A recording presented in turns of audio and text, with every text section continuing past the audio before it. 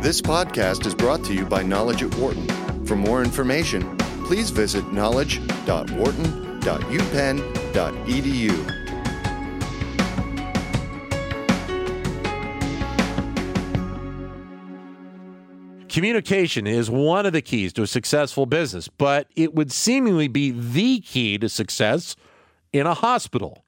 Communication between doctors and nurses, doctors and patients, and much more. Dr. Adrienne Boyce has put together a book that looks at the good and the bad of this issue in her work as Chief Experience Officer at the Cleveland Clinic, and she joins us on the line right now. Adrienne, great to have you on the show. Thanks for having me. Thank you. The book is titled, by the way, Communication, the Cleveland Clinic Way, How to Drive a Relationship-Centered Strategy for Superior Patient Experience. The patient experience, obviously, we've talked with a few different members of the medical community, especially being involved in hospitals, and it is really seemingly one of the most important focuses that hospitals have these days. Oh, you're absolutely right. I mean, we've been thinking a lot about patient experience for probably the past decade. And I don't know how familiar you are with Dr. Toby Cosgrove's story in that, but that was really the spark that lit the fire for us around patient experience. Well, in your title and the work that you do there, it obviously is a point of emphasis for yourself, because the experience is not just, how the patient is treated when they're actually being looked at by a doctor or with a nurse, but it's the whole experience of coming to the hospital and what is all about the hospital, the whole kind of the whole neighborhood around the hospital. That's right. I mean, we know from studies that people are making choices. You just talked about decision making and the biology of that. We know that patients are making choices about where they're going to go and who they're going to see based on the experience that they have at that hospital or organization. Those are the things people go home and talk about at the Thanksgiving Day table, and that's what they'll remember.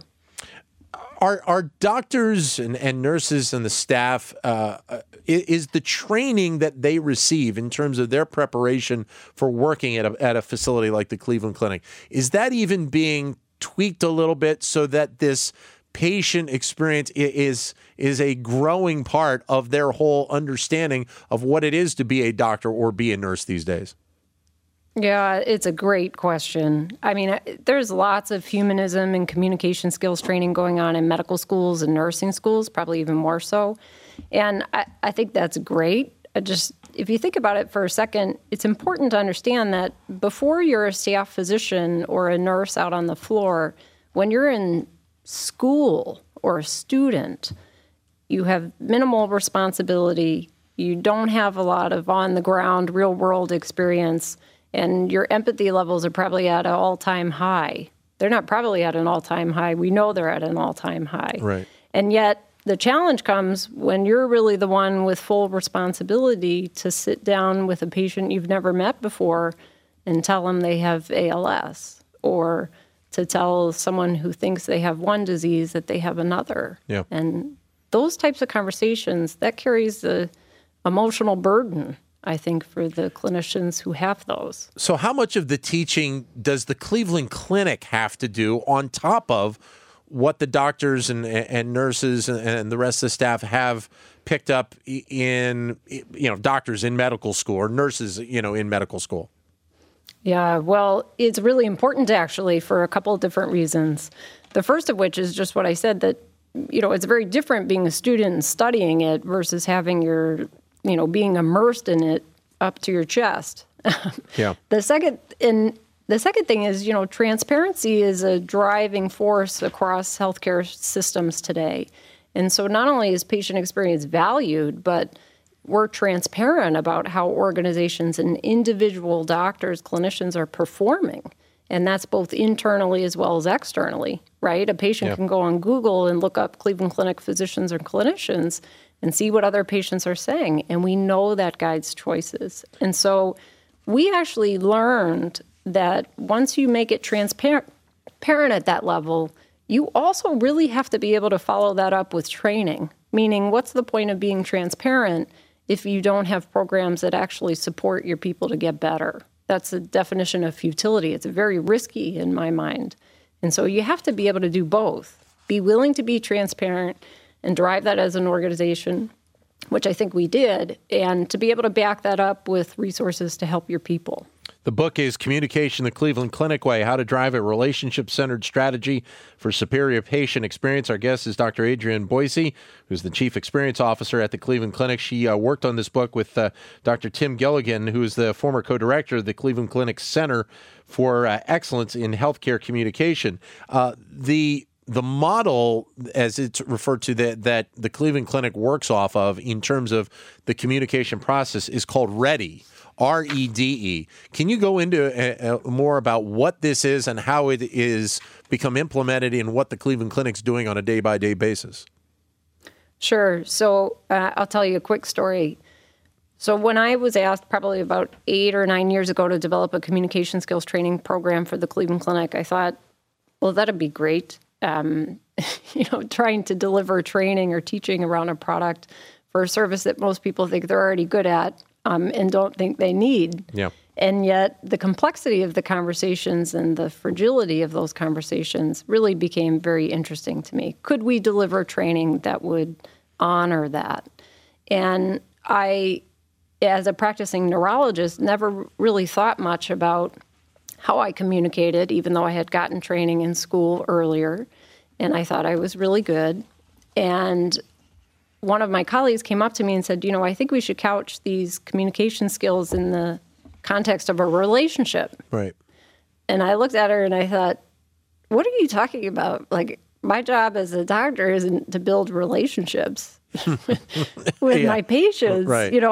I'm stamping out disease. I'm prescribing medicine. And it was an aha moment because I reflected back earlier in my career when I had tried to tell some patients some really difficult information, and it was the first time I was meeting them, and it didn't land on them really well. And in my youth, I didn't understand it. I thought, what's wrong with you? I'm telling you the truth. This is really important. Yeah. I'm telling you things nobody else said. But giving that information in the absence of a relationship, patients won't hear you. And so to me, that was an aha moment that relationships in it, although it may not sound earth-shattering to you, for many clinicians, it might be. Because not all of them view their job necessarily as to build relationships with their patients. And yet that is the one thing that is incredibly therapeutic for both. Well, you talk in the book about how there are certain situations or maybe involving certain diseases that doctors have a very hard time with wanting to discuss some of the topics or wanting to get into a lengthy discussion about various elements. I mean, I think we assume that doctors, when they're dealing with a field of expertise or a disease, they don't have any concerns in terms of having the conversation. You talk about the fact that they actually do.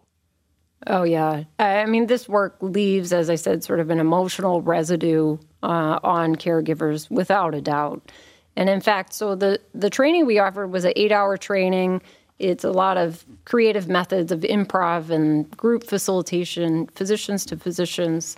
And what was so interesting was that the first rendition actually didn't allow them to bring their toughest cases. And we added that later. Mm-hmm. And the reason we added it is because their suffering was so palpable.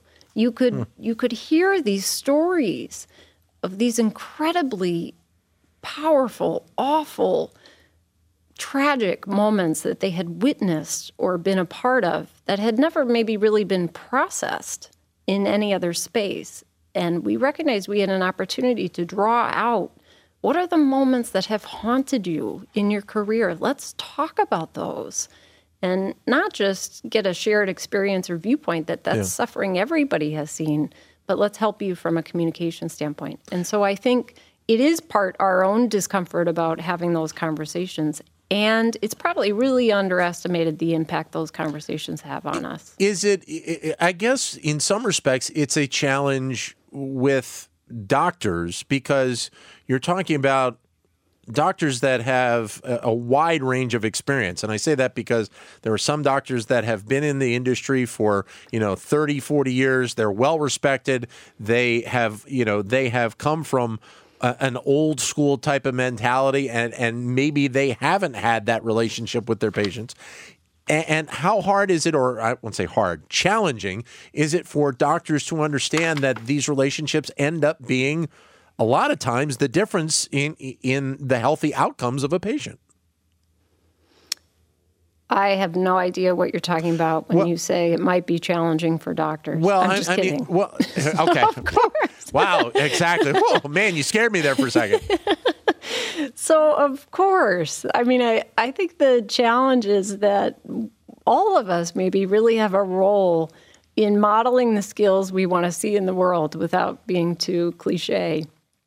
But that our facilitators who were physicians, who sat in many of those conversations, we actually really train them on how do you stay empathically curious, right? So let's say somebody comes into the course and you could see them kind of kicking back or rolling their eyes or, not really fully engaging. Our job isn't to convince them of how vital this is. Our responsibility as a facilitator is to sort of approach them with the same empathy and curiosity we would anybody else. Yeah. And to sort of say, give me a sense of what your exposure to prior training has been. Tell me a little bit about why you think this could be helpful or maybe why it wouldn't be helpful in your environment. Let's just stay curious about it without judging where it's coming from. We're talking with Dr. Adrienne Boyce of the Cleveland Clinic. She's their Chief Experience Officer. Your comments are welcome at 844-WHARTON, 844-942-7866.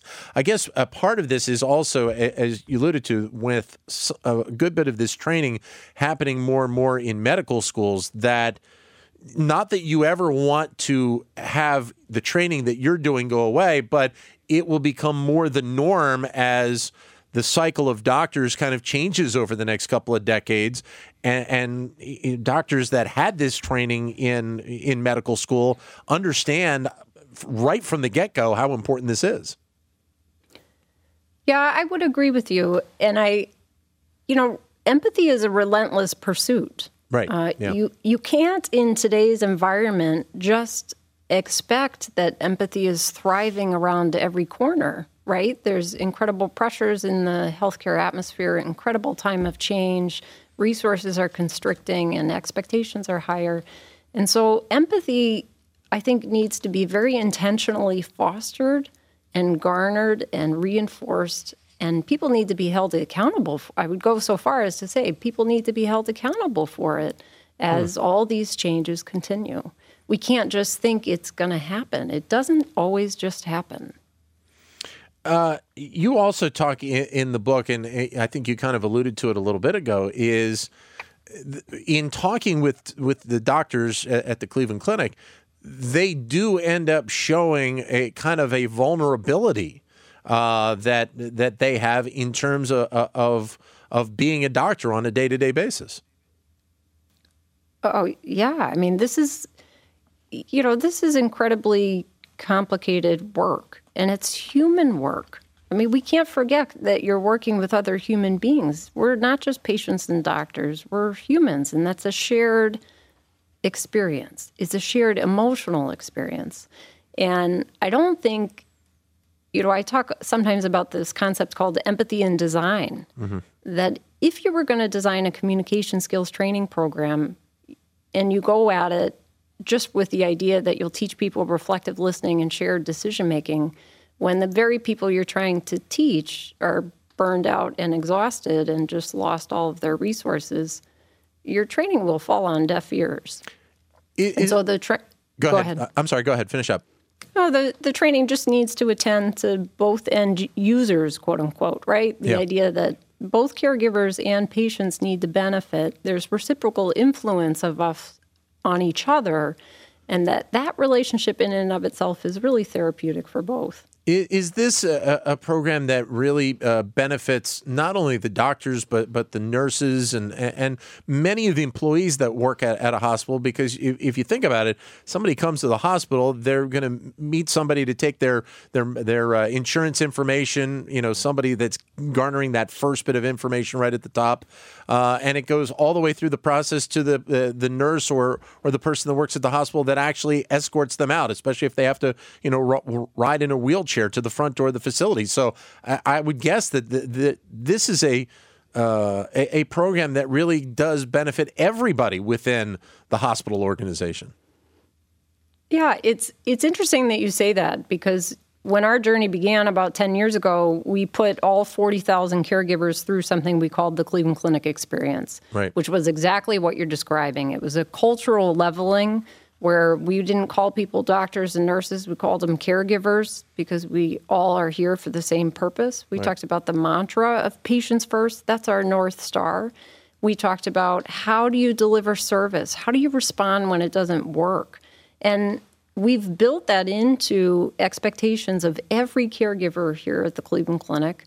And I think of it as a continuum, right? There are some service is a bit different in my mind than complicated advanced topic communication skills, right? For a surgeon who's been practicing for 50 years. Right. I don't think you can simplify necessarily a lot of the conversations that clinicians have, and that complexity needs to be honored, and organizations need to also embed that level of service across every single touch point. So I view it on a continuum. The book obviously is. It feels like it is geared towards the medical professionals, but I almost think it's a book that people just in the general public to get a little bit more of a sense of what it's like within being a doctor, being a nurse, and understanding the struggles that some of these people have on a daily basis, because in part they're also so busy. It's a book that can a lot of people can benefit from reading from. That's right. I mean, the public can absolutely learn, and we're talking about the human experience, which has universal appeal, obviously. And I think, a couple key concepts. One is people behave differently when they're in a relationship when they're not. Right? I mean, I might be nicer to you if I've already met you or I know you a few times. And your language changes, right? It's the difference between saying to your partner when you come home, "Why haven't you taken out the trash already?" Right. Exactly. Which probably isn't the most effective language to build relationship, right? Yeah. You might want to reconsider if that's your goal. And very similarly, if you were trying to get somebody to quit smoking, your language would sound different versus if you were trying to build a relationship with them first. So even those small examples draw out the same skills. There's not something fancy and complicated about the techniques. It's just intentionality and application of those. I think some of... Go ahead. Go ahead. You go. No, I go. Okay. So some of the lessons we learned in the end was really around, we gave some simple do's and don'ts, right, just based on what we learned from the clinicians. Yeah. And some of the don'ts were things like, please stop saying, don't worry, because as family members and loved ones, we worry. Please stop saying, I understand, unless you've really taken the time to understand and explore. And please start using phrases like and rather than but, right? It's not, I understand you want that medication, but I'm not going to give it to you. It's, I understand you want that medication, and let's talk about next steps. So there are some real universal lessons in there. Adrienne, great to have you on the show. It's a really interesting book, and it covers obviously a very important topic in the medical field today. One that is a byproduct of what doctors and nurses do on a daily basis, but so very important right now. Thank you very much for coming on today. Thanks for having me. It was a pleasure. Thank you, Dr. Adrienne Boissy from the Cleveland Clinic. For more business news and analysis from Knowledge at Wharton, please visit knowledge.wharton.upenn.edu.